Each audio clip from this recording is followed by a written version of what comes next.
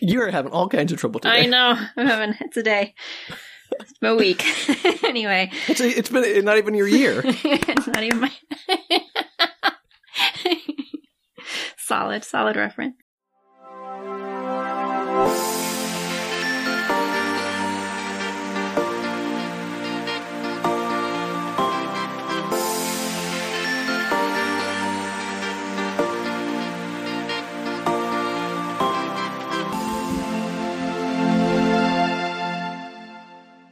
Hello, everybody, and welcome to Book Retorts. I'm your host, Danielle. I'm Sam.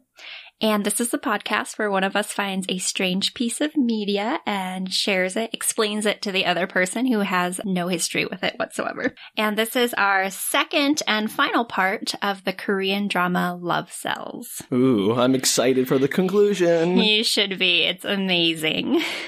Before we begin, though, I do have two clarifications to make that I discovered over the last week. Oh, man. This will explain everything. Yeah, no, it really won't. Oh. They're unrelated to the plot. The first is that I said this was a 2-episode show, but it's actually 15 very small episodes, little 6 to 10 minute ones, I think. Oh. Yes, and it was just the medium where I was watching it combined all of those little episodes together to create 2 long-form episodes. So just for clarification purposes, if anybody's looking for it online, that is actually 15 small episodes. And then the second thing is just a pronunciation thing. There are the Love Cell cat character. Okay. Yeah. We referred to her last time as Navi, which it is written as on a lot of English media online. Oh, I forgot her name. Thank you for reminding me. You're welcome. Navi. And in most of the English, like summaries and everything, that's how it's spelled. Okay. But in the actual translation during the drama, it's spelled Nebi, and it's pronounced closer to Nebbia as opposed to Navi. Nebbia. Yeah. And so I'm going to continue saying Navi because that's what we did in the first episode, and is also, again, I think it's partly because how Korean is translated over. A lot of the sounds and letters in Korean don't have exact English equivalents. That's my best guess as to why there's a difference between the two. Moving on to the next part, which I'm super excited about. Oh, no. Because as we discovered in previous episodes, I am terrible at summarizing what happened previously in stories. Terrible, Danielle. I think it's magnificent. And this is Sam's chance to show us how amazing he probably is at this. Oh, I don't know if I'm amazing, Danielle, but I feel like your retelling really seared this into my brain because it's just so weird. I don't think I could forget this if I tried. Like, I think I'll need therapy to get this out of my head. Yes. So without further ado, please tell us what happened in the last episode of Love Cells. Okay, so there was this guy named something Dae-chung. Dae-chung. Thank you. Dae-chung. Okay, well, again, what do we just say about pronouncing things, Danielle? Close enough. I'm so bad. Dae-chung, and he is a average late 20s, early 30s guy, I guess, who has not dated for 9 years. And this is apparently a giant crisis for him because his love cells are dying. That's not the only thing, though. It's not just that he hasn't dated in 9 years. He also is, like, unemployed, can't pay his rent, is a total slob. Okay, so he's generally a big loser. Got it. He's a slob, he's unemployed, he can't pay his rent, he has no friends.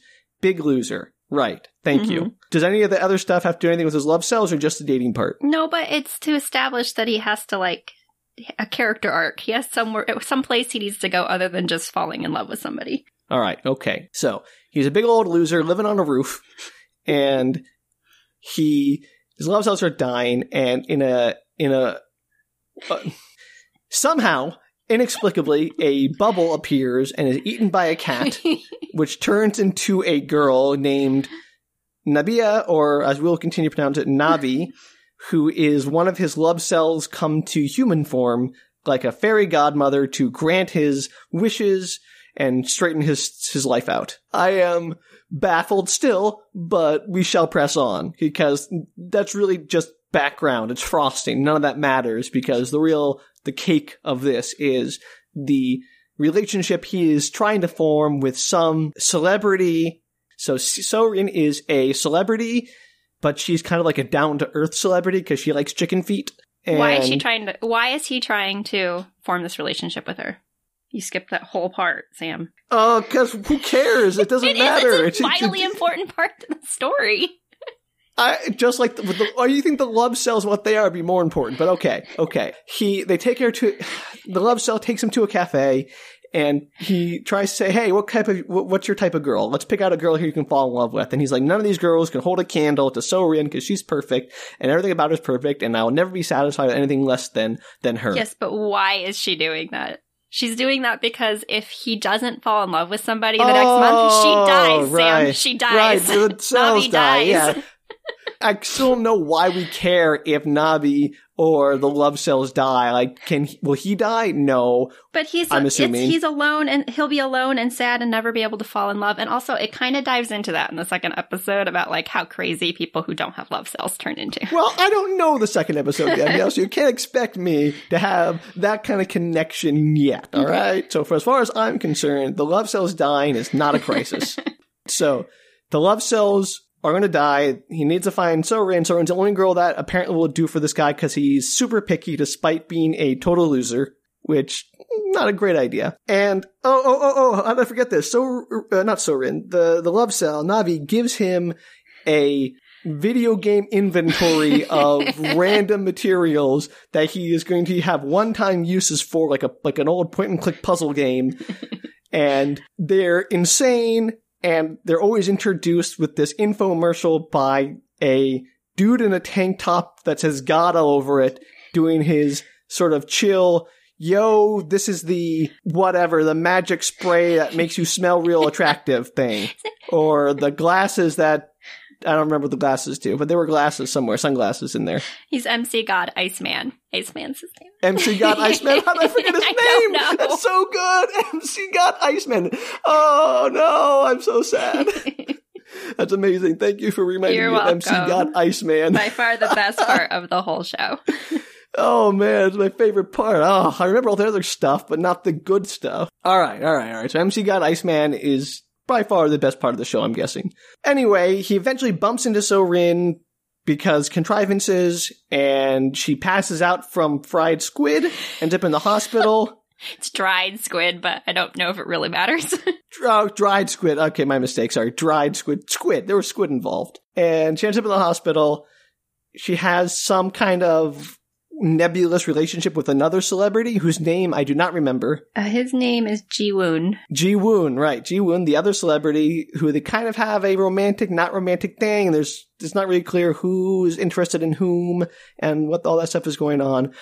But anyway, our protagonist, Dao Jung, gets invited to her birthday party, which is emceed by the agent of Ji-woon. The DJ is like Ji-woon's manager, sure.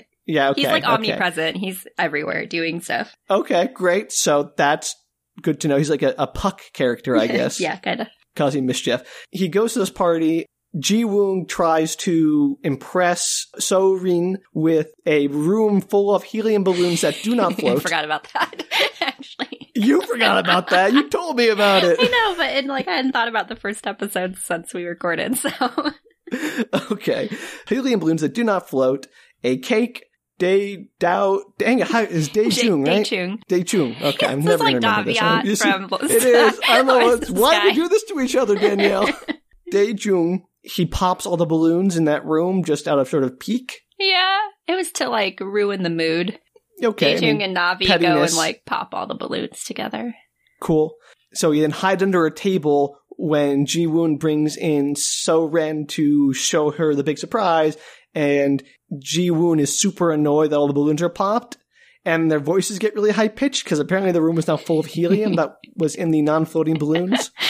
Magic. And he's sitting at the table. Ji-woon starts looking for him. I don't think he finds him. He does not. Okay, and they're at the party. They both get pushed into the pool in what I suppose is supposed to be one of those fun romantic things about we're both in the pool now, having fun. Yeah, Navi orchestrates it. I don't know if she knows how it's going to end up, but she pushes them both into the pool. And I don't remember what happens after that. So Rin rescues him. Oh, so Rin, because he can't swim. Yeah, she just stands up and gets him out of the pool, and then you forgot this part. She gives him CPR. Oh, I did forget the mouth-to-mouth resuscitation. That is the cliche of everything about how mouth-to-mouth is basically kissing, which it is not. we established last episode, CPR, kissing, very different. Don't try to kiss someone back to life who needs to breathe because you will end up doing more harm than good. Except unless you're Snow White, then you're good. You're good. Even though it's kind of creepy. All right, so CPR happens, something, blah, blah, blah. It doesn't matter. What happens next is Dao Chung, is made to be the new agent, the manager for So-Ren, because her other manager she fires. I think he gets caught up in some kind of weird scandal and fired. Oh, they go on a date. That's right. They go outside and they're hanging out and they get drunk and there's like karaoke. There's a montage. And then like the tabloids get a hold of it. It's like a big old scandal. They have to explain to whether he's like a good family friend and there's no romantic thing between them. Yes. And then he's made her manager. That's all I got, Danielle. That's all I got. That's the gist of it. That's the basic part. There is a part with a restaurant where they go, where So-Ren and Ji-Woon go to the restaurant. How did I forget about the like crazy puppet thing where he's like manipulating the guy in the piano? They use the copy beans. Copy beans. Yeah, and she's hiding under the table like rubbing her leg in a creepy way. That makes that sound, the whole show sound so much stranger than it is. I don't know about that, Danielle. I think it's underselling it, if anything. And he starts to like play Ji-Woon is trying to woo her by playing a song on the piano, and Dao Chung like gives him half a magic coffee bean that like makes him imitate his movement. So he does, some weird dance and stuff to make him look like a fool. And then Ji-Woon sort of is embarrassed, and So-Ren leaves and happens to bump into Dae Chung, who takes her on a nice, lovely date where they get chicken feet. Yeah, that gives give or take. That's the precipitating factor for why they go on a date. Yes. Oh, all right. What? I mean, good job. I'll give myself like a B- on that. I didn't get the big stuff. You did. You got the oversweeping arc of the plot of what there is. I can't believe I missed the CPR and the weird dance in the restaurant. That's insane. I'll give it to you. Give partial credit. Great, I'll take it. I need whatever I can get at this point. So as you mentioned, where we previously left off, Ji-Woon and Dae Chung had met up. Ji-Woon had approached him as he got out of a car and was like, "What's your problem? Who are you? What are you doing with So-Ren?" And Ji-Woon basically accuses Dae Chung of being up to something and demonstrates that he knows some kind of information about him, because I don't know if you remember, but previously he had his manager do some digging on him. I didn't remember that. Thank you. You're welcome. And so Dae Chung now knows that Ji-Woon's looked into him, and he's kind of like, "What, you're like researching me? What the heck?" Reasonable. Yeah, and then Ji-Woon basically tells him that a pathetic person like him, who has no career, can't pay his rent, etc., shouldn't be with somebody like So-Ren. Harsh. Yeah, and Dae Chung's response back to that is like, "You don't own her. Like, you're not dating her. Like, what claim do you have over this woman? I can date her if I want to. I can hang out with her if I want to." I'm liking Dae Chung better. Yeah, and he says that his feelings are real for her, and so it shouldn't matter what his background is. And then Ji-Woon, in a kind of a jerky move we'll get into later, he threatens him, and not even him, he threatens So-Ren, saying that he has some information on So-Ren from the past, because remember, they were friends forever. They grew up together. Oh, yeah.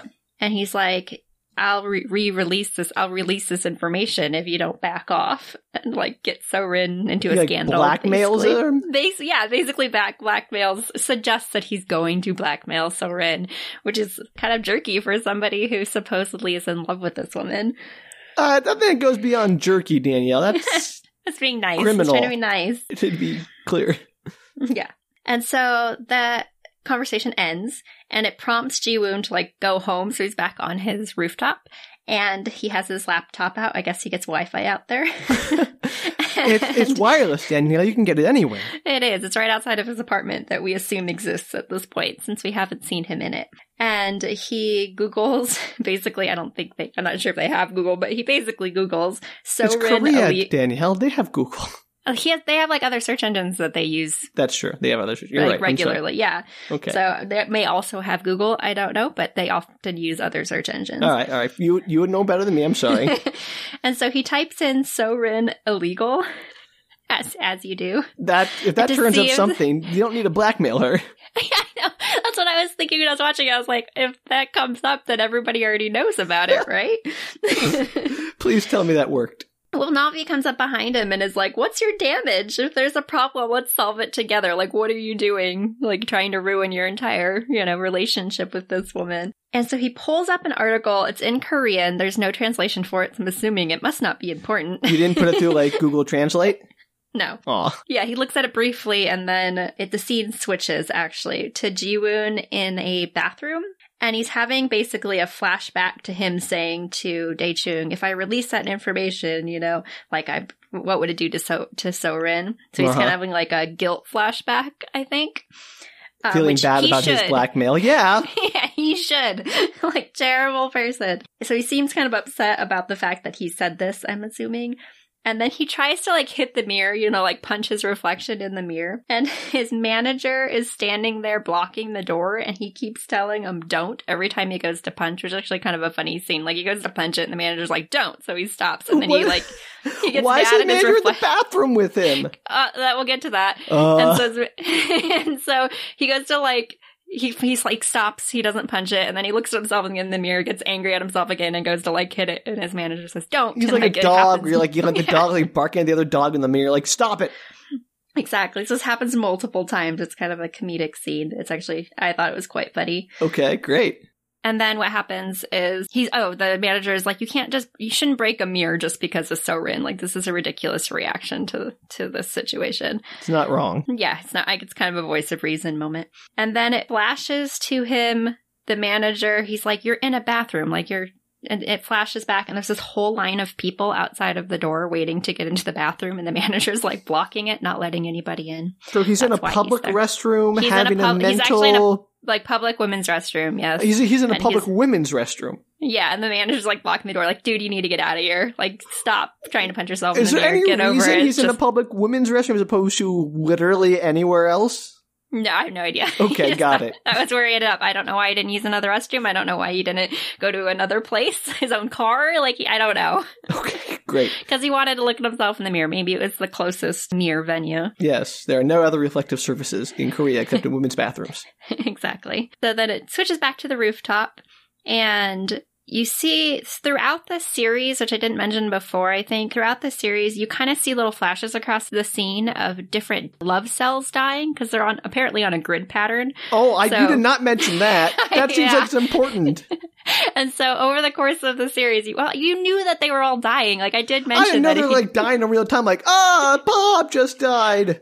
What does it matter though? Because you already said you don't care whether or not the love cells die.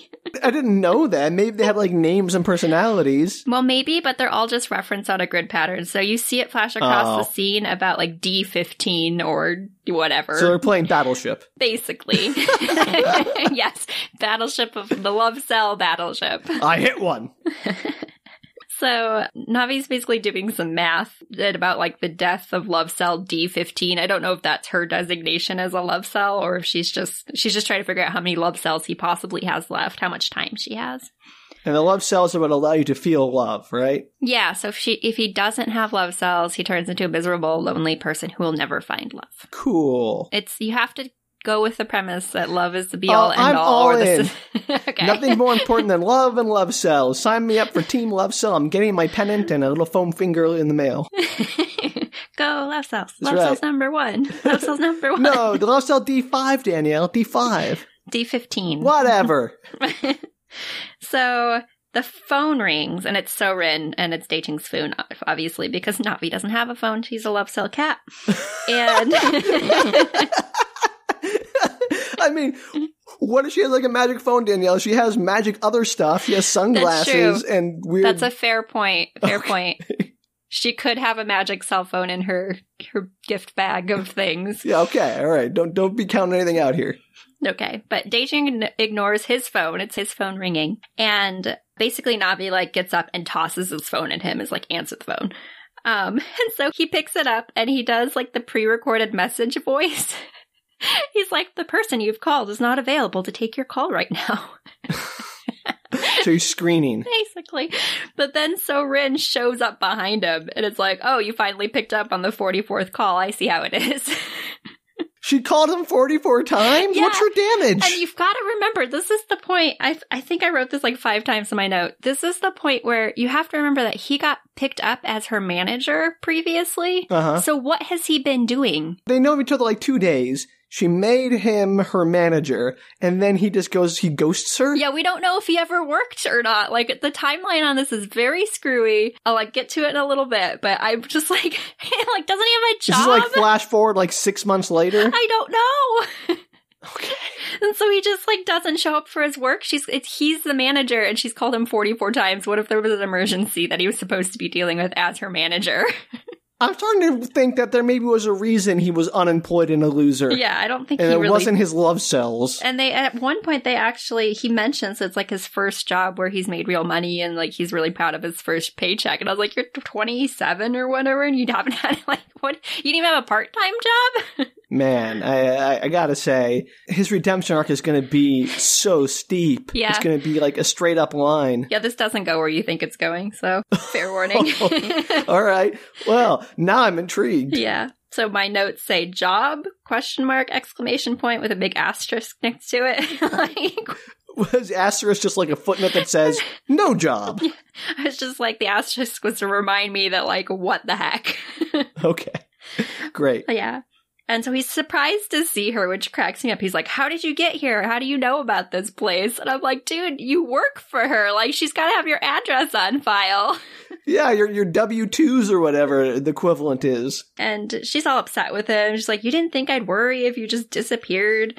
Which is fair. You know, they're supposed... She even asked him in the end of the last episode, like, I just want you to, like, be with me and hang out with me, and I'm so comfortable around you. And, like, that's why he became her manager. And so, like, it's fair. You just She was disappear. hiring a friend, basically. Basically, like, and so she's upset that he disappeared.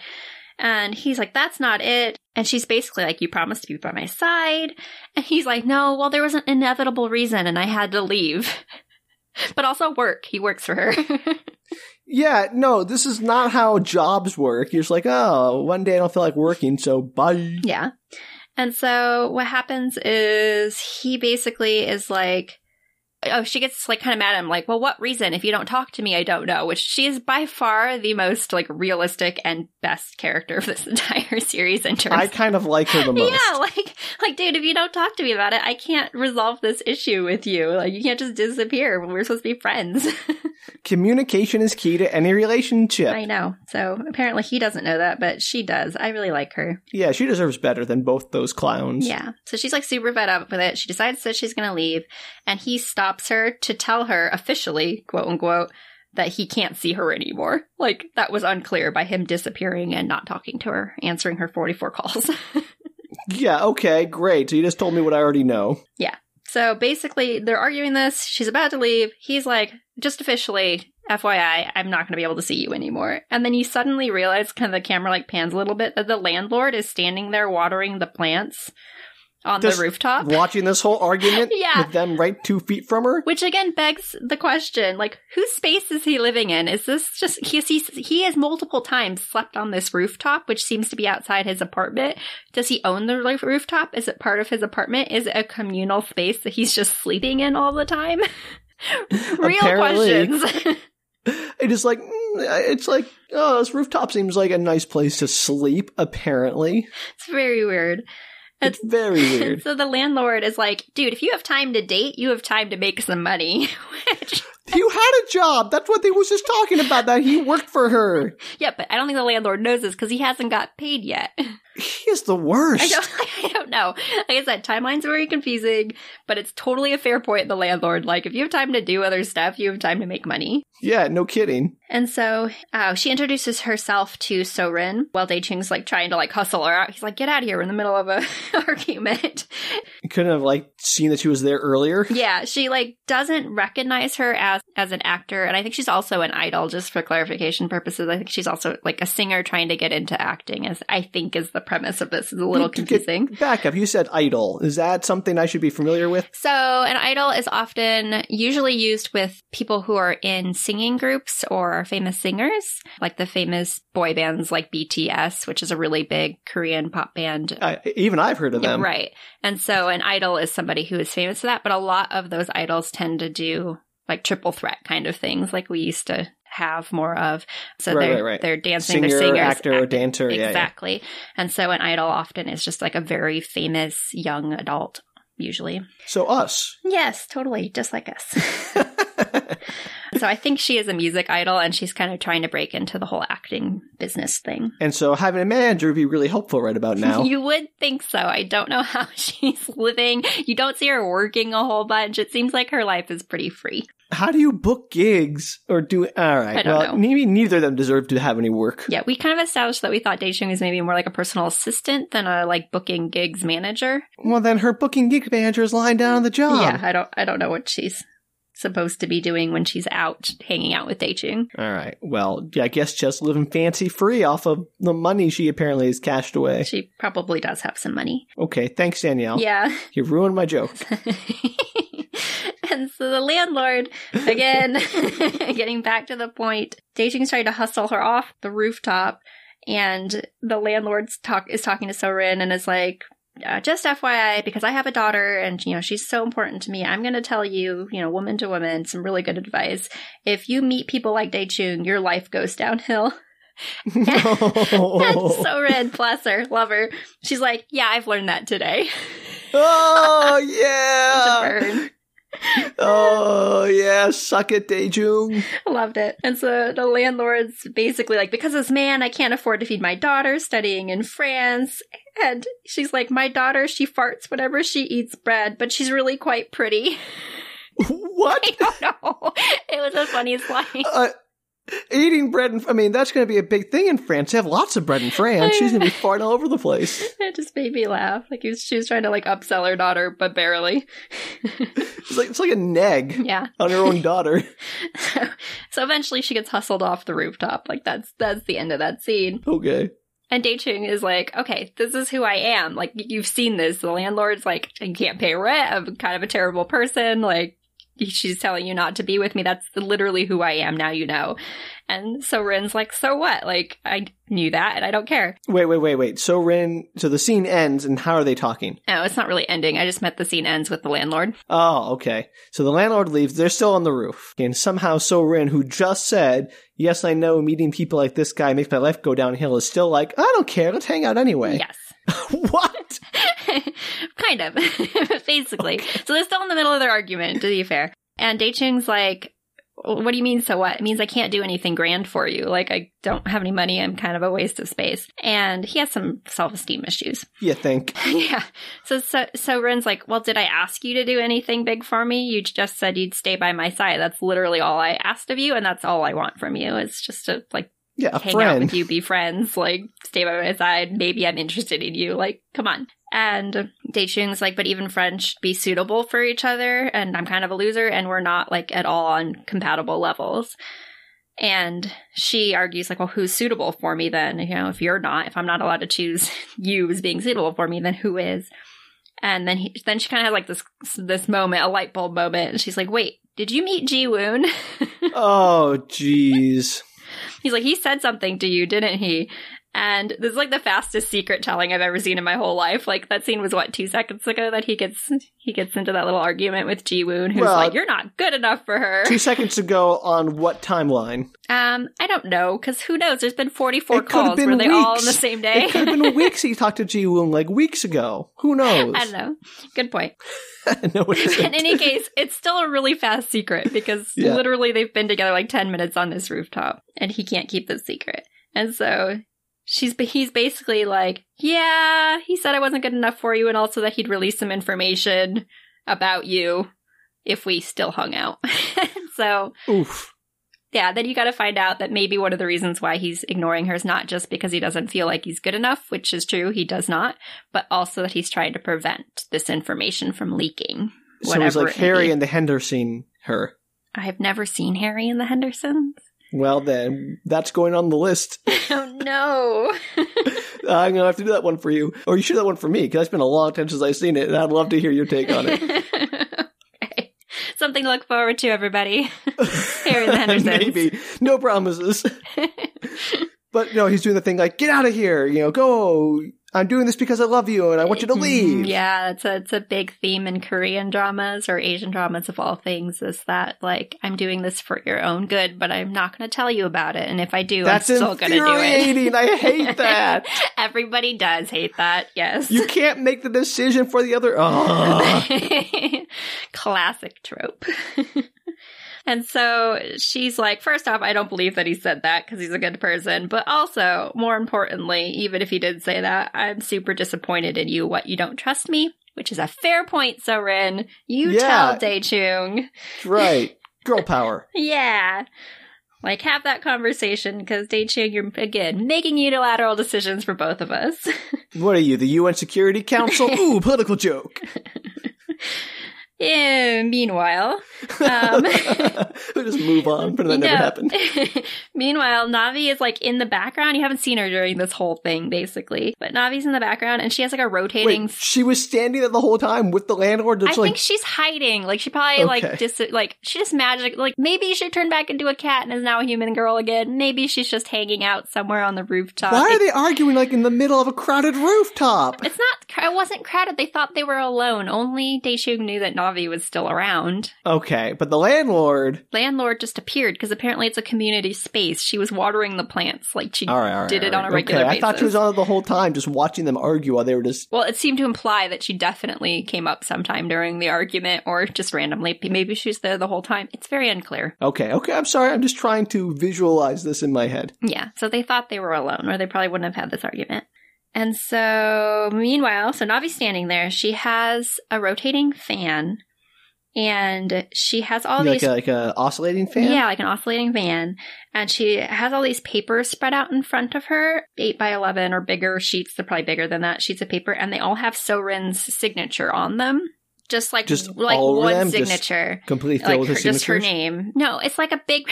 This will explain. It's like when you go to a fan signing and you get handed a sheet of paper and you sign it and then you hand the sheet off. It's just literally a white sheet of paper that has her signature across it. And... I only say this because what happens is that she blows these papers all over the rooftop with So-rin's signatures on it. And So-rin, as she's kind of like arguing and trying to leave, she sees all the papers float all over the rooftop, of course. And So-rin has a flashback to a scene where she was signing autographs, these giant white pieces of paper. And she's like, I really wish someone would do these for me. They're just like so tiring to do. And you see Dae-chung in the background as a manager overhearing this statement. And so she... Oh, so he did work for her. Yeah, that's when you find out, oh, hey, he actually, like, at some point worked for her. Okay, great. Oh, he actually did some work. Great, got it. Yeah, like, as far as I know, it's the only scene. Well, I don't think he's gotten his paycheck yet, which maybe begs that he only has been there for less than a month. Maybe they're doing monthly payments. I don't know. Yeah, sure, okay. And so, but Dae-chung supposedly overheard this while working as a manager, because you see him in his nice little, like... button-up shirt and everything, so he's clearly... And he, like, forged her signature a whole bunch so she wouldn't have to do that? Yeah, or Navi did it, and is, like, it's a ploy. I don't know. So he overheard this, but did nothing about it. I don't know, and we're like, the cat cell actually did all the work. Let's give him the benefit of the doubt that he was doing it for her. Okay. And so, but yeah, you do get proof at something like that he actually did management work, which good on Dae-chung, I guess. Sure. Golf clap for him. Yeah. So she sees all this. She's like, oh, that's so sweet. Like, he is a good guy. He did all these signatures for me. He remembers me saying that. And that's the actual end of that scene on the rooftop. Okay. And so it jumps ahead. How far? Who knows? Time is an illusion, Danielle. Especially in the show. And Dae-chung wakes up. He's like laying on his rooftop again on the table. Does he have an apartment or does he just live on the roof? Wait for it. Okay. I'm so excited. So Dae-chung wakes up from a dream, which is basically a dream of So-rin stating that she's leaving entertainment because of a scandal. So it's a very on-the-nose dream. As they must all be in fiction. Exactly. And then Navi pops out of a room behind him and, like, suggesting that it's actually his apartment. So he does have a real live apartment, and this is just his rooftop. Woo! Also, is nobody concerned he's sharing his apartment with this random woman? Nobody has seen the random woman, because every time somebody comes around, she either, like, pretends to be somebody else, like a just a random stranger or a hiker or whatever, or she disappears completely, or you never see her turn back into a cat except for that very first time at the beginning. But it's implied. It's implied that she has the ability to turn into a cat if she wants to. Okay, well, that would be cool, but I guess they didn't have the budget for those effects. Yes. Effects are questionable. So she pops out of the room behind him, though apparently it's an apartment, and she has a whole pot of ramen with her. Ooh. I know. And so she's like, let's eat this together. Why are you so useless? Like, let's eat some ramen and get ourselves together. That's what she basically says. That's a pep talk. And he questions, he's like, yeah, like, why am I so useless? And she's basically is like, nobody's truly useless. So cheer up, eat some food. Like, let's start over. We can do this. And then it like pans over to him and he's eating the entire container of ramen while she's talking. And he was first all like despondent, like, I'm not going to eat. Like, I'm so useless. Life is hard. And then he's eating the entire thing. And then he asks if he should give up because he feels like they're not compatible. This is a theme. He says it's like 20 times. But he has no other okay, maybe I'm trying too hard to rationalize a pretty goofy fictional piece of media. I can almost guarantee you are. Okay, I'm going to do it anyway, Danielle. It's what I do.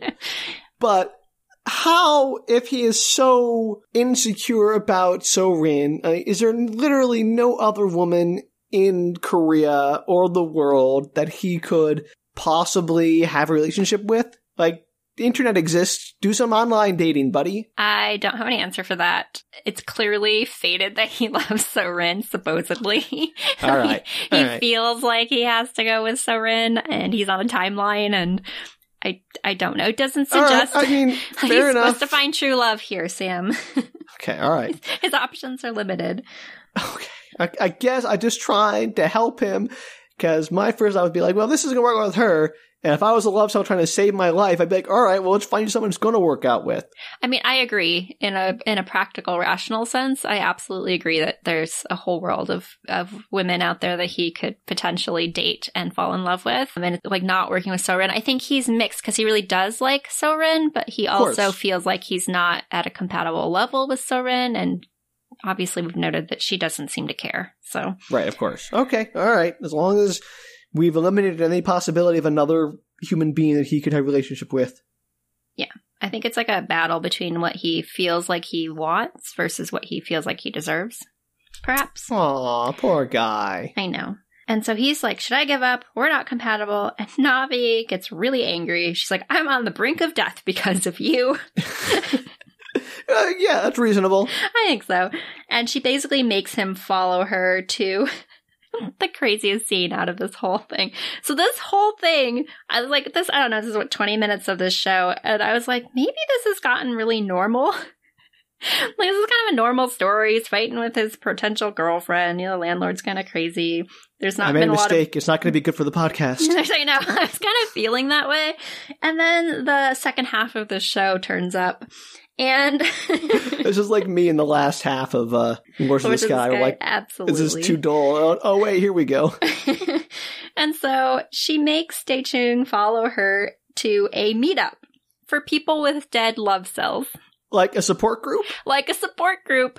Uh-oh. How do they all know that their love cells have died? If no one knows what love is, this love cells common knowledge? I don't know. He didn't know what they were. All right. And so she's basically like, welcome to the support group. This is your future. Ghosts of Christmas yet to come. Exactly. And again, how does this exist? And so it flashes, it like does this like introduction of all the different members that are sitting in a circle in this building. And these are not relevant to the plot. I just thought they were kind of funny. Oh, that's great. There's a guy in sunglasses and the little like words up on the screen flash on. It's like the bad boy, women just fight. He's like, women just fight over me. Like I can't choose because everybody loves me so much. You're like, okay. Right. Okay. The egoist, I think you mean. Exactly. And then there's like, it pans to the next one and it says romantic delivery man going through unrequited love. And he talks about, how, it's so hard and I'm gonna be able to give her up. I'm gonna be able to move on. It's okay. Oh, okay. So pining forever over the one that got away. Exactly. And then it flashes to, it says a cartoonist, the author of Love Cells, quote unquote, which I'm sure was just an in-joke of who wrote it. Making fun of the guy who wrote the manga. I guess. And then the next not the one. Manga, webtoon. Webcomic, yeah, with webtoon. And the next one is a fighter. It's just a guy that's kind of like a beefy guy in a tank top, and it says fighter, sensitive soul. What? Sensitive soul means you can't... What? I don't know. It's just like all these different characters. And so then it flashes back to the delivery driver in the Unrequited Love, and he says... He's like, I'm seeing someone new, and he pulls out this giant teddy bear. Uh-oh. And he holds it to him, and he's like, say hello. Like he's talking to the teddy bear, say hello, and he makes it move its little hand. Oh no, that's so sad. Okay, first off, this is crazy. But second off, wasn't it that when their love cells die, they lose the ability to feel? So why are they all so upset? They're not like, if you can't feel love, you can't feel the sadness of lost love, right? Or... I think they just can't fall in love again, but they still can feel other emotions. So they can still be depressed and lonely and sad and obviously a little mentally unwell. Okay, clearly. Yeah, all right. Okay. Because that was the idea is if you don't fall in love in the next month and all your love cells die, then you're just your life is ruined and you'll never be happy you'll never be able to find a person. This is really... It's really dark. Pushy.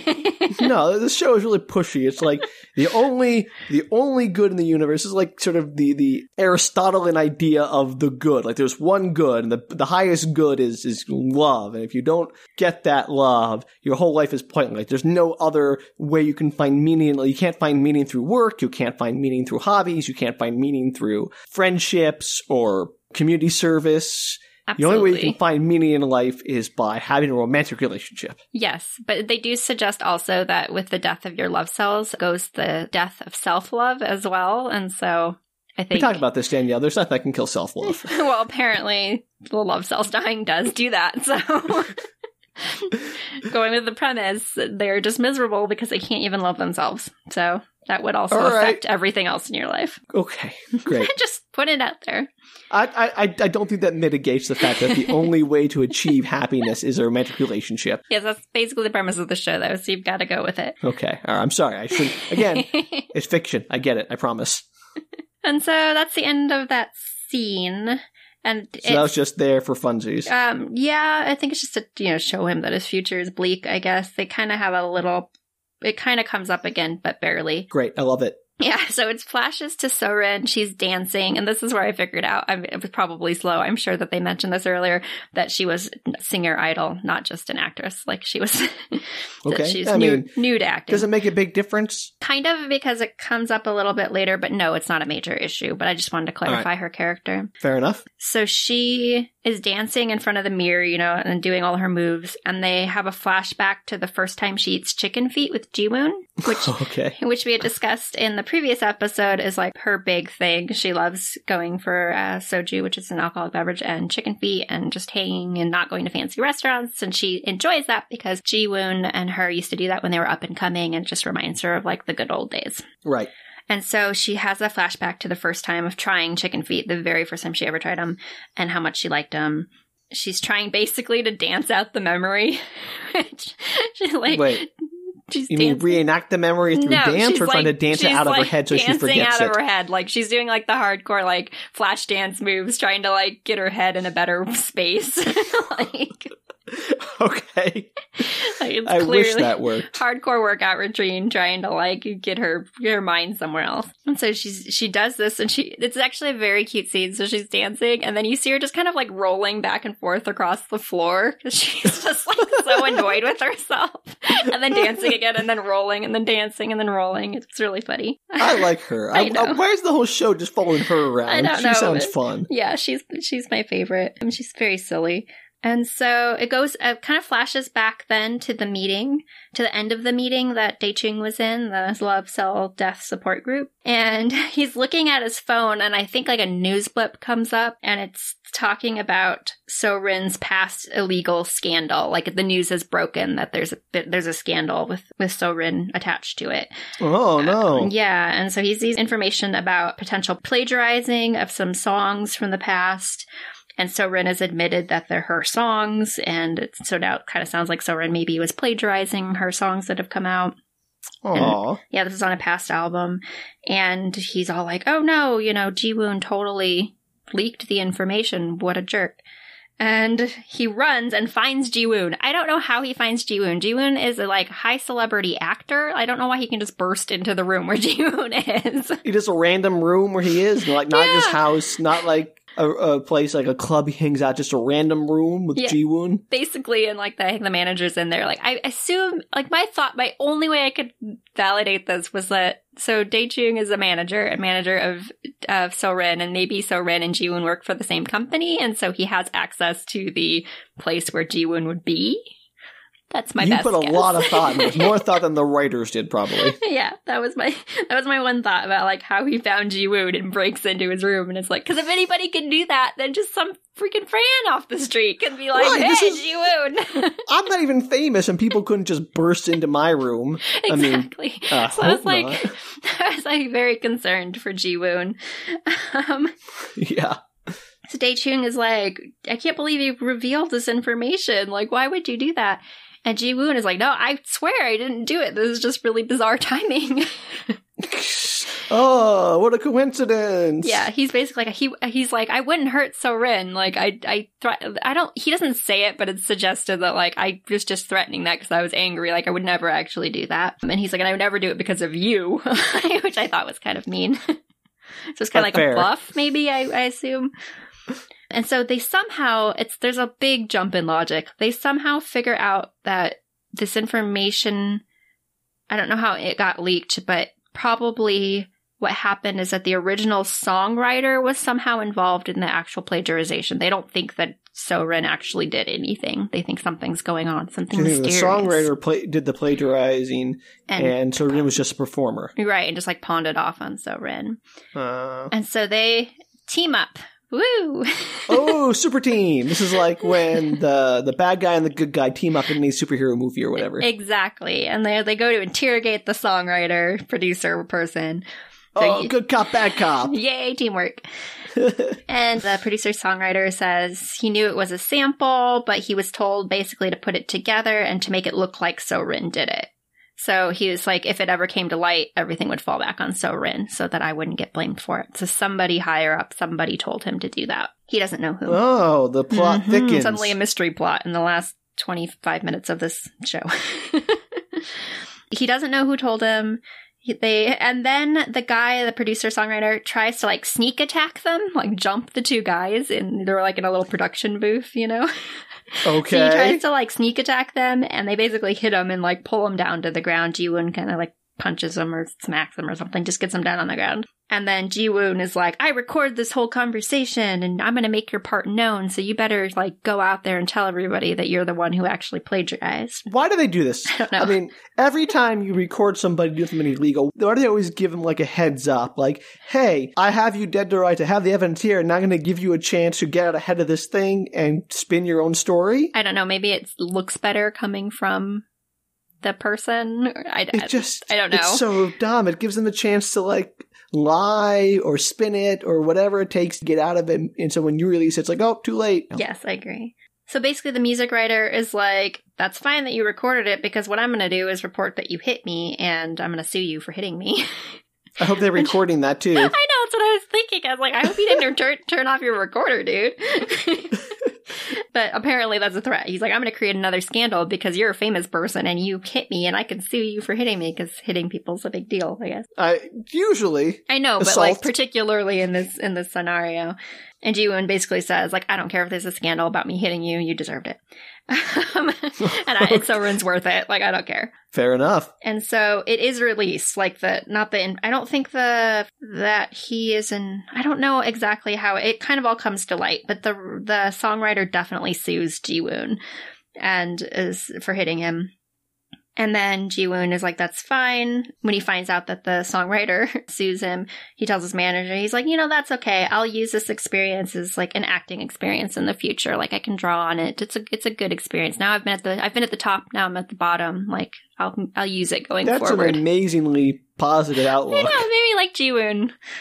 Now that he's like stood up for Soren and decided that he's going to. These characters are all over the place. You hate them. You like them. It's I've liked and hated pretty much every character so far. I agree.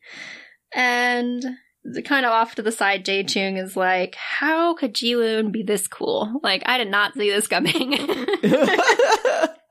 Is the real hero of the story Ji-woon? Because that's awesome. Yeah. So then what you see is kind of Jae-chung sort of coming to terms with himself a little bit. He talks to his neighbor. You don't see him talking to his neighbor, but you kind of like see him chatting, but there's music. And he learns some martial arts and kind of like, I don't know, just feels better about himself. Turns his life around. Got it. Yeah, and then there's like a whole side thing going on. It's like clear that time is passing. Ji-woon's drama, his being sued, his scandal, is basically spun to the idea that he was good friends with the producer-songwriter, but they've reconciled, and it was just a kind of a misunderstanding, or I don't know. So Rin is somehow like taken, like she's fine now. Okay, cool. The scandal was very quick. Best kind of scandal. Yeah, and so then you see that a couple other love cells die. D11 dies. D10 dies. Wait. D11 then D10? Yeah, like I don't think they're in order of. They're not like. What's the? All right. They're little love cells. Some of them hang in longer than others. Sam. All right, sure, got it. Right, makes total sense. And Navi's like freaking out. She like takes them to the park. She's like, I only have 10 days. So now we know that 20 days have passed because she said there was a month, right? So somehow all of this has happened in 20 days. Basically, that's a lot. 2 weeks. I mean, a lawsuit's it's super fast. I know. She's like, I only have 10 days. And by the way, they're filming Soren and Ji-woon in her acting debut or whatever. And we should go over there because it's at the park, and we should go over there and you should crash the filming because that's he's still the manager as far as I know. What? He's not fired? He said, I'm done with you. It hasn't seen her since. I don't know. He's not fired? He's allowed on the set though. So like clearly he still has some sway. This is nonsense, Danielle. I know. It's crazy. They're short. They're little short episodes. It's only 2 hours total. He's gotta run with it. All right. The plot has to move. Right. So Ji-woon is, for what, they never tell you what the plot of the story is. Soren is in like basically like a white wedding dress, a big prom dress. And Ji-woon is in like a little onesie tiger outfit. Like it has one with the hood and the little ears. That sounds adorable. It's so cute, Sam. It's so cute. He's got little tiger marks on his face. Like he face painted. Yeah, and he keeps pretending to growl like he's practicing his lines. That's the most adorable thing. It's like a 6-year-old running around in a tiger costume. So cute. I don't know what the plot of that drama was supposed to be, but I would watch that. And then you would tell me about it. Oh gosh. So yeah, he's in a onesie, she's in a prom dress. And I don't know. It's like a Calvin and Hobbes all grown up story. She sees Jae-chung kind of arguing with Navi off to the side, and she's just like, whatever. And she sort of walks off to the side. She's really kind of depressed and sad about the whole situation. She still doesn't like Ji-woon after all this? No. I mean, she's like on like decent terms sort of with Ji-woon. She's just kind of, but she has to be working with him, so she's kind of just putting up with him right now. Oh, and I don't know if she has had any conversation with Ji-woon in the interim in terms of like attempting to explain, like, I really didn't release this information. I like you. Oh, does she think that he released the information? I don't know the answer to that. It doesn't really come up. She's just mad at him for some reason we don't know. I think she's just mad because he made Jae-chung feel bad. And like kind of supposedly maybe threatened her, and I think she's unsure what's going on and how she feels. That's my guess. Okay. Makes sense. Yeah. So she kind of walks off, and then she ends up overhearing some management staff complaining that she's basically messed up Ji-woon's life, and like they're better people and they don't understand why Ji-woon would even go for her. And she obviously gets kind of upset about that. Yeah. She leaves the set. She walks off and nobody can find her. So it's like her time to film, but nobody can find her. And so Navi pulls out from her magic bag our first ad of the whole episode. Oh, finally. I've been waiting for it. She pulls out fox ears that you can put on your head, like a little headband that have giant ears on them. And she puts them on Daechung, and basically the ad makes no sense. Maybe the translation, maybe it's just me. But basically, the God Iceman character, MC God Iceman, he puts on the fox ears and then says a bunch of stuff that seems to imply that if you put on the ears, you'll know everything the girl is thinking. So I'm guessing they're telepathy ears. So they let you read girls' minds. It's like an awful way to invade someone's privacy. Yeah, and he says girls, but I'm assuming no matter whoever you're trying to hear or find, whatever, I assume they're magic directed. So you could probably use them on anybody. You're making a lot of assumptions about these magic ears, Danielle. Well, she uses them in the pursuit of love. So if he was interested in some guy, I'm sure he would be able to hear that guy's thoughts too. Or if, I don't know, because I only say this because he uses one of the tools later in the story for something not related to Sorin. So I think they're directional. He can use them on whoever he wants that one time. All right. That's my guess. Okay. So I do have something to back me up on that thought. All right. So he has some magic telepathy fox ears. And he puts them on, and the guy at the end of the MC God Iceman says, "Fox ears, try them out. Fox ears, yeah." You just wanted to say that, didn't you? I did. I love his lines. And he's the best. He has no explanation. There's no explanation for this guy. It's like he's just there to provide the information about the devices so that he is. Navi doesn't have to monologue at people. But I really like the idea that Navi maybe there's some store out there where she can watch these ads and go, oh, I'm going to order that, and I'm going to order that, I'm going to order that. They're sitting up late at night watching TV with the phone and the credit card in her lap and just oh, fox ears, and yeah. Kind of is suggested later, which I'll get to, and I love that. That's my favorite thing, that they just show these ads that have no bearing on anything whatsoever. Okay, great. And so Daechung can hear Sorin thinking, and he finds her in a field, kind of a little ways. Fox ears, found the lost girl, doesn't use them for anything else than just finding her. Yep, fox ears, yeah. And yeah. He runs to her, hugs her, and tells her how worried he was about her, etc. And then Ji-woon, of course, appears at the same time. Does he have magic fox ears to find her too? He does not. He just magically found her. Okay, great. And he not magically found her. And they might do a wrist grab. There's a really classic Korean drama trope where two guys grab a woman's wrist, and sometimes it's a reverted reverse one on trope. each wrist, and they pull in different directions. Pull her in a direction. Yeah, okay. It's really classic. A lot of times, just one guy will grab a woman's wrist too. It's just a thing. It was really common, older dramas too, but it still definitely happens. And then sometimes the dramas reverse the trope, and there'll be two women or something. And it's funnier when it happens that way. Or she gets really angry and then she kicks both of them. That's fun too, because that's how that should end, when two guys grab your wrist and pull you in separate directions. It doesn't seem like a particularly fun thing to be oh, I'm restraining you. Right. That would be the case where you kick them or break free and punch them in the face. Sadly, she doesn't do that. Oh. And she might not even be wrist grabbed. It just seems like it's a very wrist grabby scenario, since they're both on either side of her. How do you know you watched it?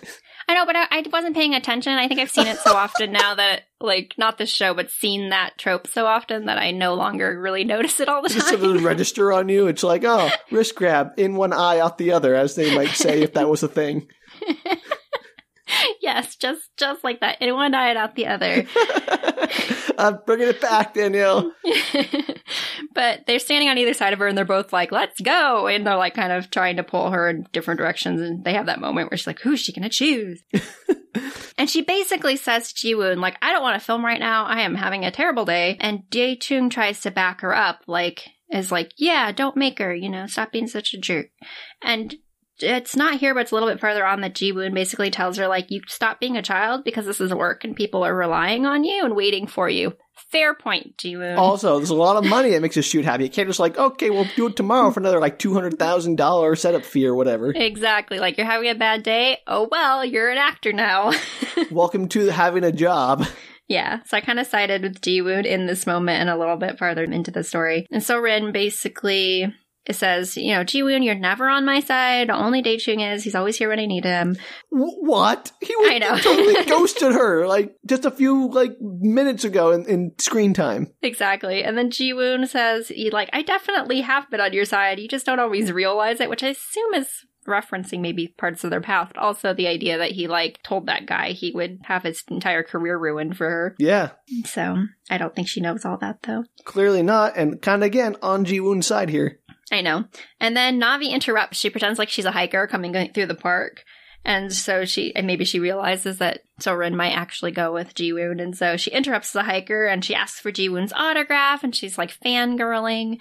Aww. I know. And then she thanks him with some water and this little shot of the color pink floats through the water. So you get the idea that the water is somehow magical or poisoned or something. She tainted the water she gave to him? Yeah, she's basically take this water, thank you so much, it's all I have on me. Don't drink it. Never drink water, random strain. Oh, that's bad. It was sealed. It's it's a water bottle, a plastic water bottle. I know, I'm saying it's questionable, but I think also a lot of people give gifts to famous people, particularly in Korea or Asian countries. So I think it's more common. And so So-rin agrees with Jiwoon's argument about work. She's like, okay, yeah, I should probably go back and actually do my job. Yeah, you think? And he hands off the water to So-rin to drink. He's like, here, drink some water, let's freshen up. We'll be fine. And so she drinks the water and Navi's all like, uh-oh. You're like, oh, what's the water going to do? So they go back together. They've sort of made up, they're kind of palling around and joking with each other again, and Daechung's looking all depressed about it, and Navi's like, oh no, I'm gonna die. Yeah.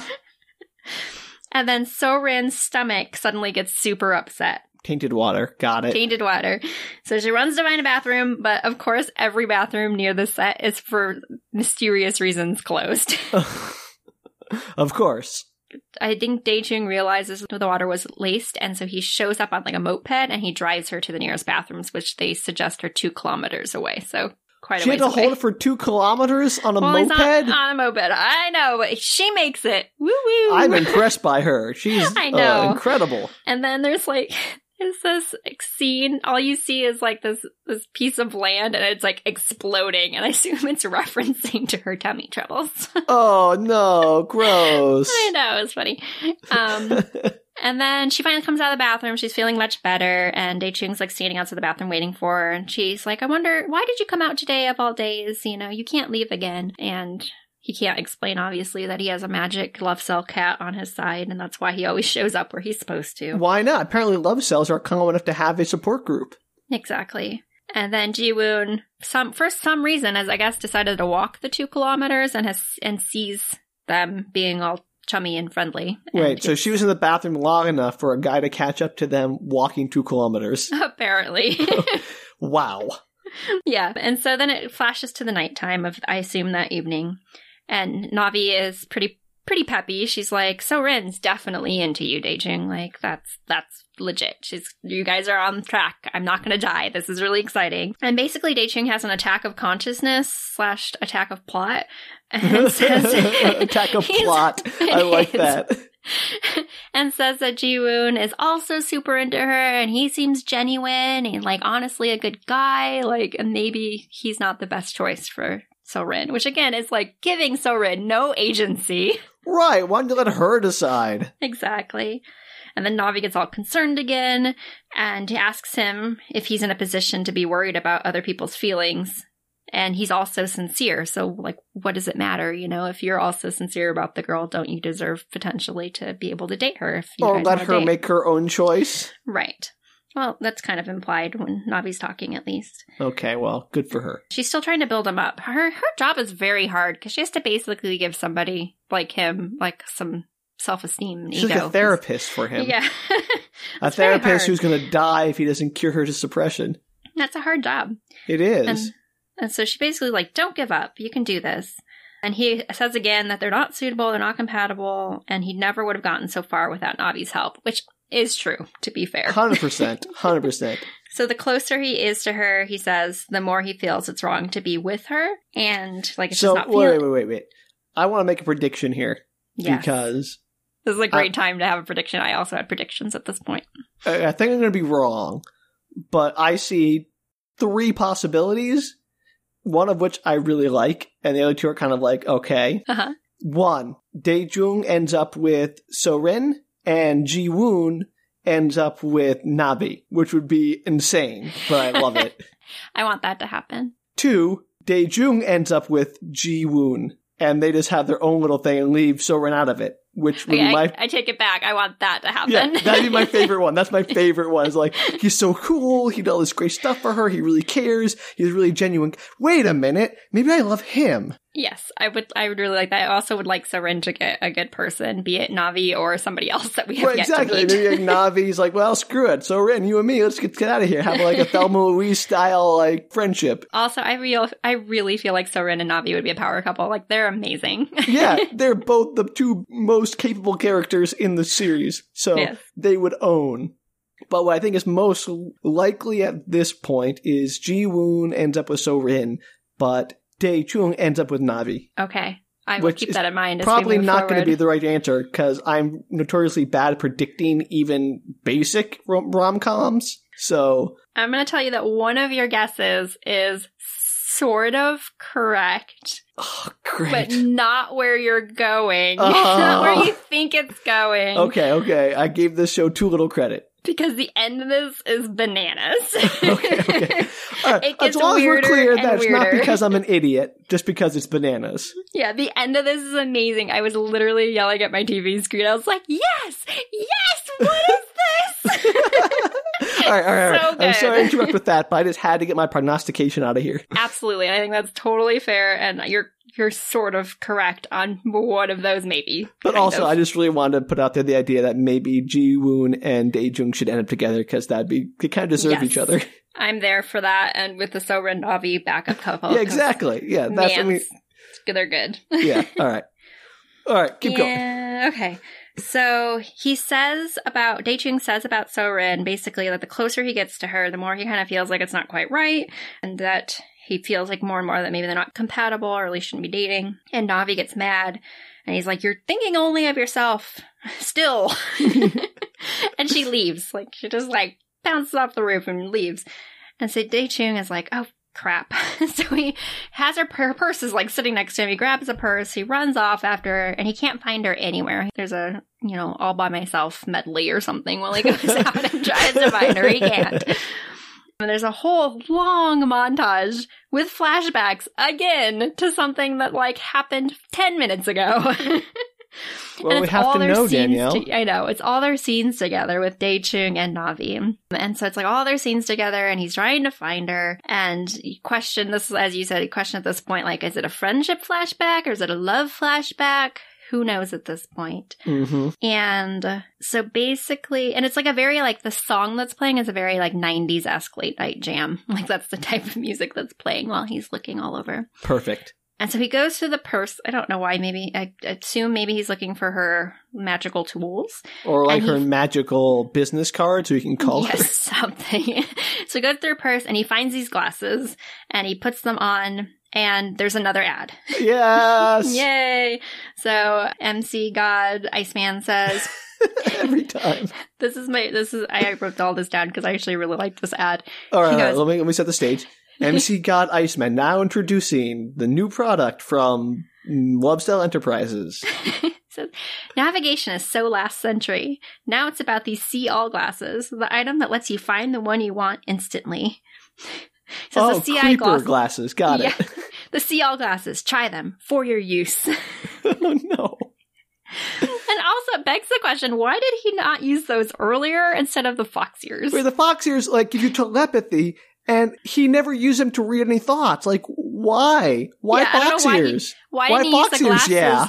He's like literally having to, like, literally his task earlier was to find Sorin, who was missing, and he didn't use the find me glasses. But also, why do we have telepathic fox ears when you don't read any minds? It's like, I don't know. It's Chekhov's telepathic fox ears. Yeah. Yeah. Yeah. That should have been the ad. Chekhov's telepathic fox ears. Yeah. So he finds her. He finds her with the magic glasses. Yeah, finds who? Navi? Yeah, Daejung finds okay. Navi. That's who we're searching for, Zam. I That's who got he was confused searching between for. Soren and Navi, all right? So Navi's like, why do so many people in this world love somebody, but you can't ever seem to love anybody? Good question. And he comforts her, and they have a moment together. Aww. And I know, it's very sweet. And then Navi interrupts to say, there's only 1 week left, so if he'll just freaking confess his feelings to Soren, they're all good. Okay. Back to that old chestnut. Yeah. And he basically is like, yeah, I'll tell her. Like, I don't want you to die, and I like Soren, and I'll tell her. And so she basically does a training montage where she teaches him on a whiteboard how to confess his love. They have a week. Yeah, she gives him a little makeover. Okay. You know he's useless. Like, he needs lessons. All right. There's a bunch of montage moments with Soren, and then there's an interview that's being done with Ji-woon and Soren, and they're on the set of their movie that they're making together, drama, whatever it is, and they're both being interviewed by this interviewer who asks them a bunch of, like, romance questions, basically like, you know, you're an idol, and people are super into you, you know, how's it working together? Are you into each other? You've always just said you're friends, you've known each other a long time. Typical tabloid stuff, yeah. Totally. And Ji-woon finally basically admits on camera onto the interviewer, like, nope, I totally love Soren. Whoa. And Soren is all like, I'm not sure what to do in this situation because I'm being interviewed on TV, and what are you doing right That's now? like a public proposal or something. That's not cool, bro. Public proposal, exactly what that is. It doesn't resolve exactly what she does in that moment, but Navi and Dae-chung overhear this, and Navi looks like super upset, like, oh no, all our hard work is lost, and Dae-chung's like, oh dear, like, that's not good. Oh dear, oh bother. Exactly. And then it flashes to the end of the interview, and Ji-woon is having an interaction with his manager, his omnipresent manager, and his manager is like, I highly disagree with what you just did. She's not worth it. Ooh. I know. And Ji-woon is like, I'm not hiding my love for her anymore. I love her, and I'm gonna tell the world. I don't care what you say. And they get into a huge argument, and he fires the manager. Is he gonna hire Dae-chung? That's a possibility, because does Dae-chung have a job right now? Who knows? Who knows? Though later on he gets paid, so I'm assuming he's still working. Okay. I don't know.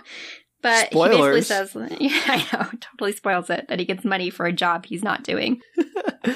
Sign me up. Dream job. So they're walking the beach and talking. Jesus, Ji-woon and Soren. She's in the wedding dress. He's in the tiger onesie. And this is where I actually wondered. I was like, is this a parallel to Navi and Dae-chung? Because, like, Navi is a cat person. And Dae-chung that's it's like genius. the parallel to. I know. I was like, that's interesting. And she basically asks for more time to decide. She's like, I'm not sure if I want to be with you. Can I have more time to decide? And he's like, of course. And Dae-chung then kind of shows up. Ji-woon leaves. Dae-chung shows up and asks her to dinner. He's like, I just got paid. I want to take you to a nice dinner. And then not Ji-woon pay your shows. rent. Yeah, I'm not paying my rent. No, she brings that up. Bless Soren. Ji-woon tries to cut into the conversation. I don't know why he suddenly came back. I think he just sees them talking and is like, none of that nonsense. I don't think so. I just declare my love on national TV. So he straight up asks Dae-chung, he's like, do you like her? And what can you possibly bring to the table? Two good questions. Yeah. So I think it's kind of a jerk move to be like, you're not good enough for her. I mean, that part is awful, but yeah, telling him come on, put your cards on the table already. Just confess. I agree with that part. Yeah. And then Navi interrupts them again. She just comes up and pretends to be an assistant or something. It's a very short scene. Got it. No, because she's had a hat on. She's had sunglasses on. She's doing the old Harriet the Spy disguises. Exactly. And so she interrupts again. And just as she interrupts, the scene kind of flashes to somebody in a car. You don't see who it is. And the car suddenly shoots forward and tries to hit all of them. What? Well, yeah, I was also a little confused about this, but it does become apparent later. But what happens is, so the car tries to hit them, and then Dae-chung saves Navi. He grabs her out of the way, and Ji-woon ends up saving Soren. Mm-hmm. And so the cutaway scene, as it pulls back, you see which person each person chose to save. And it's that's who they really love. I know, he didn't save Soren. Dae-chung didn't save Soren. So this is now jumping ahead. There's nothing more about this car. Just a jumps random ahead. car that attacks them for no reason, like You'll see Christine? it comes up later. It comes up later, I swear. Okay. But I don't want to give it away yet. But they don't say anything more about the car. It just jumps ahead in time. It's the last day of the love cell. So this is her death day, It's like essentially. 3 days later or whatever. Yeah, she has like 8 hours left of time. She knows it to a very precise degree. Yeah, I don't know why. I guess maybe all love cells do. I know she's in the math. I don't know. But she knows she has 8 hours left. And she's super solemn. She's saying that they failed. Like, obviously, she's approaching death. And suddenly there's an announcement, like a radio announcement. And I was like, do they have a radio on? Because there was no music. There's nothing, nobody talking. And then I realized the announcement's actually coming from their laptop, which was even stupider. Yeah. Like, Your laptop doesn't just randomly play like announcements. I know. So there's suddenly this laptop announcement, and it's about Soren, and she was kidnapped that morning. What? I know. I'm telling you, I'm not joking. It gets so crazy so fast. You're gonna How love much of this show is left? Like 10 minutes. Like it's like one episode. It's so fast. Okay. Like so much happens in the last 10 minutes of this show. So they think that it's Ji-woon's manager, the one who got fired earlier for being... Oh, he's all bitter about Not getting nice. fired over her, so he wants revenge. Yeah, so they think that he's kidnapped Soren. And Navi's like, this is your last chance. Go save her. Whoever saves her, clearly she's gonna fall in love with, because that's how it works. Oh, geez, that's so not right. It's like I she know. doesn't have any agency still. Which is funny because she's the most independent character in terms of personality. And so she goes to look for the glasses, the magic glasses to use, because she doesn't realize that Dae-chung used them to find her And they can earlier. be used once. Right. And so Dae-chung is like, sorry, I used them to find you. Like, they're not in there. Okay. And Navi's like, okay, well, last option then, but it's much more dangerous. And she rings her magic bell. Uh-huh. And the delivery driver, remember from Unrequited Love in the Love Cell death meeting? Yes. The delivery driver with the teddy bear. Yeah, he just randomly climbs up on top of the roof. Don't ask me how I got up there. Madness. Okay. And he has a box, and he hands it to them. And it's a pink box, and not that it matters what color the box is. Sure. I mean, good details. Really paint that picture, Danielle. And none of them have any reaction to this. Like, it's totally normal that somebody just climbed on the roof and handed them a box. Not even Dae-chung. They have no reaction. And she says, basically, that she bought a new item. So there really is, like, a store where she buys these things with MC God I Iceman. want that store. Yeah, the dilemma, because he's like, well, why didn't you just buy a bunch more stuff? No He's kidding. like, she goes, well, the problem is that halves my remaining lifespan every time I buy more. Because What? magic. I don't know. It's never explained. That's what it is. So she now has 4 hours. And so she's like, better get it done. You have 4 hours to find her. Okay. He puts on the glasses and he's trying to find her. He gets in the car. He's driving. He's trying to get to where she is. And he can't for some reason. I don't quite remember why, but she ends up, Navi ends up using her lifespan again to get him fox ears so that he can find her. Oh, the more foxes are specifically. back. I gave them So, too little yeah. credit. Yep, I didn't want to say anything. I didn't want to spoil it. Oh, you I made me didn't a want to fool. spoil that he ends up using them to save her from getting surprise kidnapped. Danielle, is there any kind of kidnapping? Isn't it a surprise? Maybe. So it was pre-planned kidnapping. All right. Okay. Surprise, you're kidnapped. So he can hear Soren calling for help. Sorry, that was like a delayed reaction from me. Surprise, you're kidnapped. He can hear her calling for help with his fox ears. And then But I thought he heard their thoughts. he can hear her. Well, apparently he can maybe mentally. She's also calling for help, not just literally. Okay. And then, so he's in the car driving. He's got his glasses on, his fox ears. Navi is on the rooftop because that's what she's doing. I don't know why she didn't go with him. And then suddenly someone comes up behind her on the rooftop and it like goes black. So she was... Is that Ji-woon? Something? Tell me it's Ji-woon. I'm not going to tell you. Then it flashes over to the kidnapped Soren, and the manager is monologuing. So it is the manager. Oh. He's monologuing that he's behind the whole thing. Like there was some kind of major mystery that we were confused about, and there was not. But I never once thought. It's like the Scooby-Doo reveal. Like, I was the one who was behind driving the car at you once and then kidnapping you just now. Those two things. I know. But this is actually like there's stuff that apparently happened in the plot that I didn't realize was part of an overarching mystery, which is funny. So he says he's behind the squid The one from earlier. Oh. Where she opened the box and found and a dried fainted. squid. So he was the one that sent the box with the dried squid to make her pass out. He was Did hoping he she would... leak the information to the tabloids? Yeah, he's behind the plagiarism. Ah. He's behind apparently her manager being fired. Like he's basically been like doing all these bizarre weird things. The squid thing is serious. Like she's apparently had a very serious allergy to it because she opened the box and fell over. And then was in the hospital. He was basically trying to kill her. Yeah. I mean, he kidnapped her. I don't think he's not extreme. Right. And he says that he's doing all this because she's like, what the heck? Like, why? And he says he's doing all this because she ruined Ji-woon's career and he was way too into her and he was going to like destroy his entire life just for her. And then the best part, Sam, the best part of this whole show is he has a dried squid on a stick, the manager. It's on this giant metal stick. It's his weapon of choice. And he's holding it out, and he's putting it in her face. And she's, like, screaming her head off, like, don't touch me with that! He's just waving a dried squid in her face. That's amazing. I don't know why. Does it look like a little squid on the end of a stick? With all the tentacles and everything? Looks like the dried squids. They're like, they have the body of the squid. They're flat. They're like super flat. Oh. And they have like the body of the squid and then all the weird little tentacle things. And he's just like waving it on his stick in front of her. Like he stuck it with his stick. Oh gosh, it was so good. That's where I was yelling at the TV. I was like, yeah! Squid that girl! Squid are good! So Daeching's on his way to find her. It flashes back to him and he gets a phone call. And do you remember...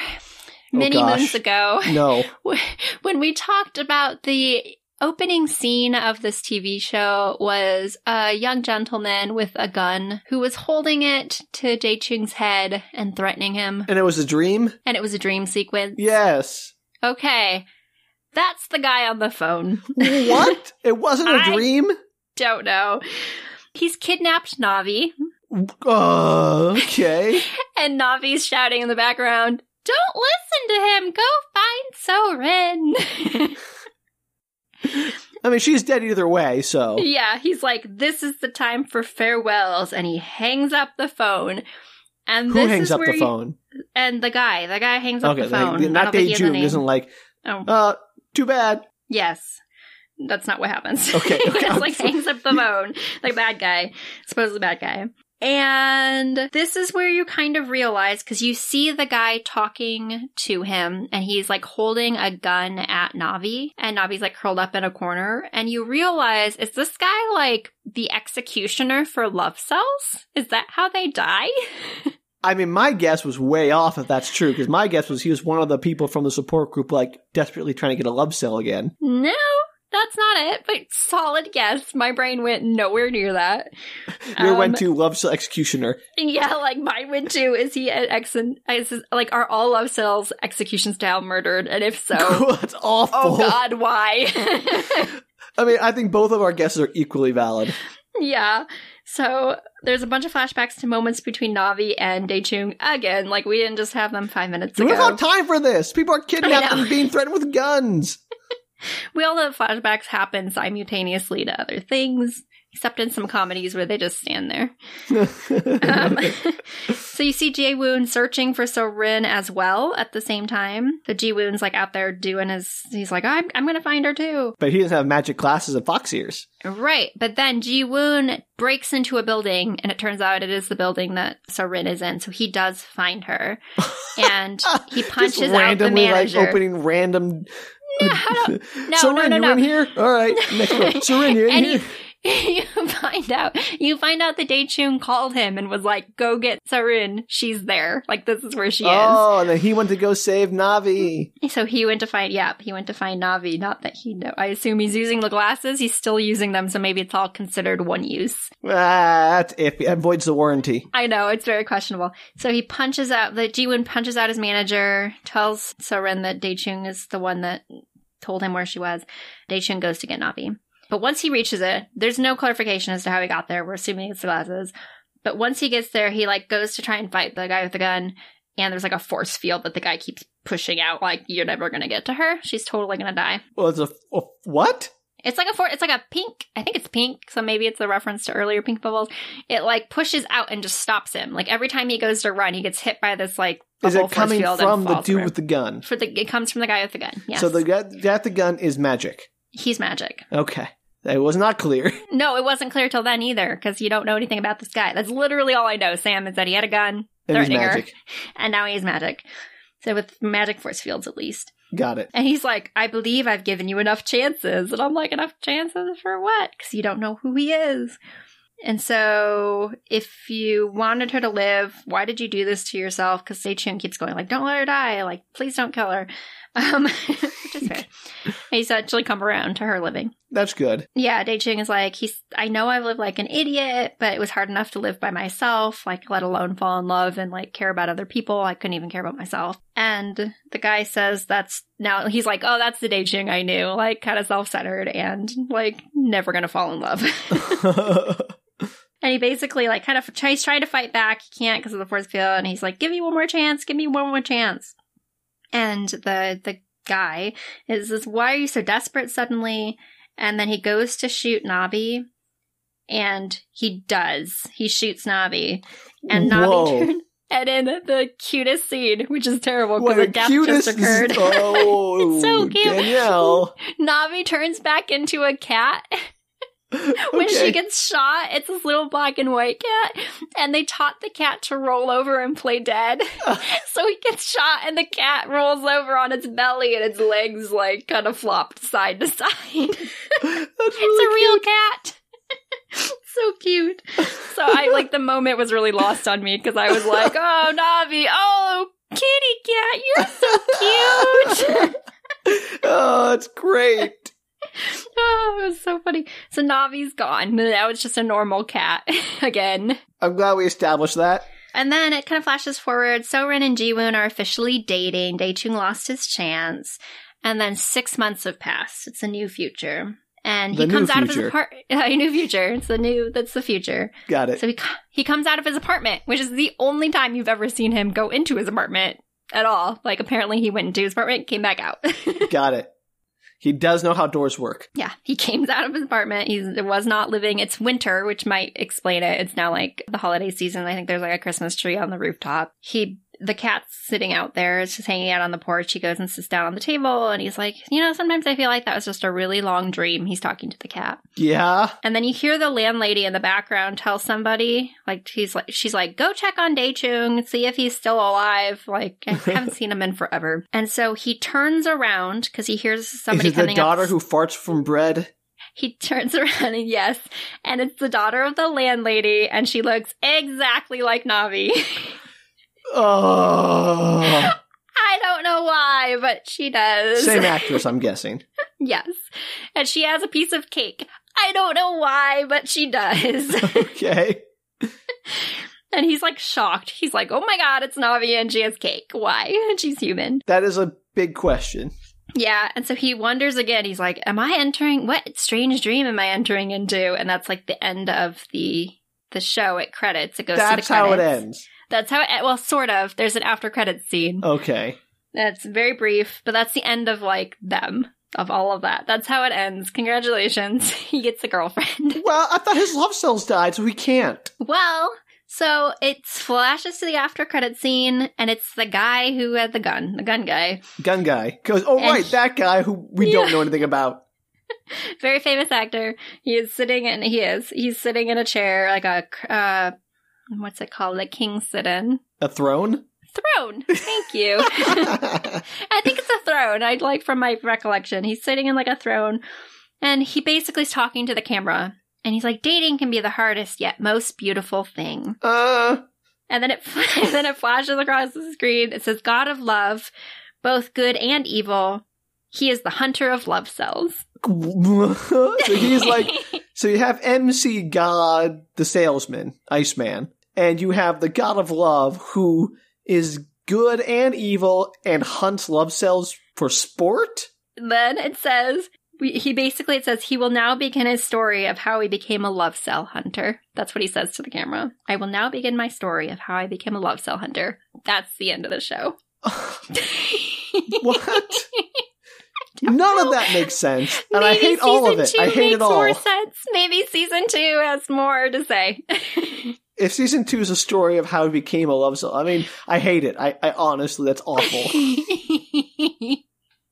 That's the worst. It makes zero sense. There's no payoff. Good. It's so weird. It's so good. Sam, it's so good. It's perfect. I'll give it to you that it is the most nonsense I've ever heard in my life. Yeah. Oh, man. I'm so glad he got a girlfriend, and I actually would love to hear the story about how we don't know if he got a girlfriend. We just saw him see her. She could have rejected him. Plot. He definitely got a girlfriend. Why? What in this show made you think he got a girlfriend? Because that's just how TV shows work. He lives in TV land. He got the girlfriend. So maybe because he showed love at the end, like a last minute retribution, he was like, don't kill her. Okay, Danielle. I believe it would have been stronger if he had said, I love her or whatever. Yeah. He never actually expressed love for anybody in the show. No, but I think he felt it. Maybe that mattered. I thought the whole point was he had to tell So-Rin, he had to learn how to have a relationship with requires expressing your feelings. Yeah, I mean, I don't know if expression was the main thing so much as just being in love. Well, and being in a relationship with them, which implies that at some point you have to confess that you want to be in a relationship with them. Right, I mean, you can't be, they can love someone yo, I love that person. Do they know about it? No. Right. That doesn't count. I don't disagree that this is complete nonsense, and you don't know whether or not he ends up with the bread-eating girl. Bread-eating girl. Her only characteristic is she looks like Navi, and she farts when she eats bread. And she studied in France. I mean, bonjour. Great for her. And also, oh man, if he actually dated her, then the Leia Mord would be his, mother-in-law, basically, which, rough. Oofta. So that is the end of the story, Sam. That's the end of Love Cells season 1. That's an ending. I'll give you that. So good. As soon as the squid came up, I was like, oh no, where is this going? There's why do we always pick the shows or media that have the first 80% is not a lot going on and then everything insane happens in the last 10 or 20%? I don't know. But the ending was so good, and I can't believe I seen it. This is my third time seeing it, and I can't believe I didn't remember any of the ending. It's complete nonsense. It's bonkers. I still don't know what a love cell is. I still don't know why I care if they die, because apparently even if they all die, you can still date and have a love with somebody, so they're pointless. Maybe if I read the webtoon, it would make more coherent sense. Or maybe one of our listeners knows. Oh, maybe you've seen Love Cells or read the webtoon, and you can fill us in on some of our very big questions. Right. If you actually know any details about what a love cell is, please write in, tell me at bookretorts.com. I need to know more answers. You can also message us on Twitter at bookretorts, and we would love to hear from you. Oh, absolutely, because I don't think I've had more questions ever after finishing one of these episodes. I thought so. When I watched this, I was like, Sam's gonna love this. And by love, I mean hate. I'm so glad you shared that with me. So at least she didn't end up with a cat, Sam. He did not end up with a cat. I was really hoping that he would end up with his own cell, because how do you have a relationship with your own cells? I mean, that'd be like dating yourself in a way, and it's self-love, and what's going on? It's cell-love. Cell-love, okay. You know what? I'm done. Good ending. I'm done. Play music.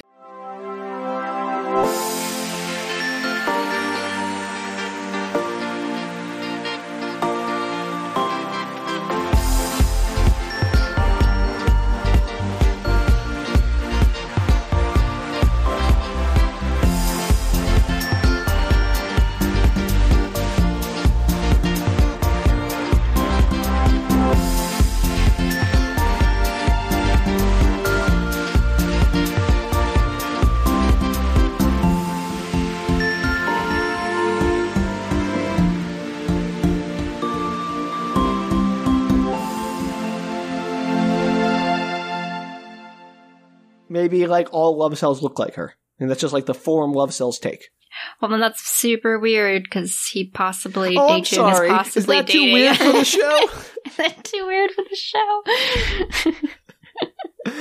He's dating a farting bread eater who looks just like his dead love son that was shot to death by the god of love, who is apparently good and evil. So, excuse me, I don't think that's beyond the realm of possibility.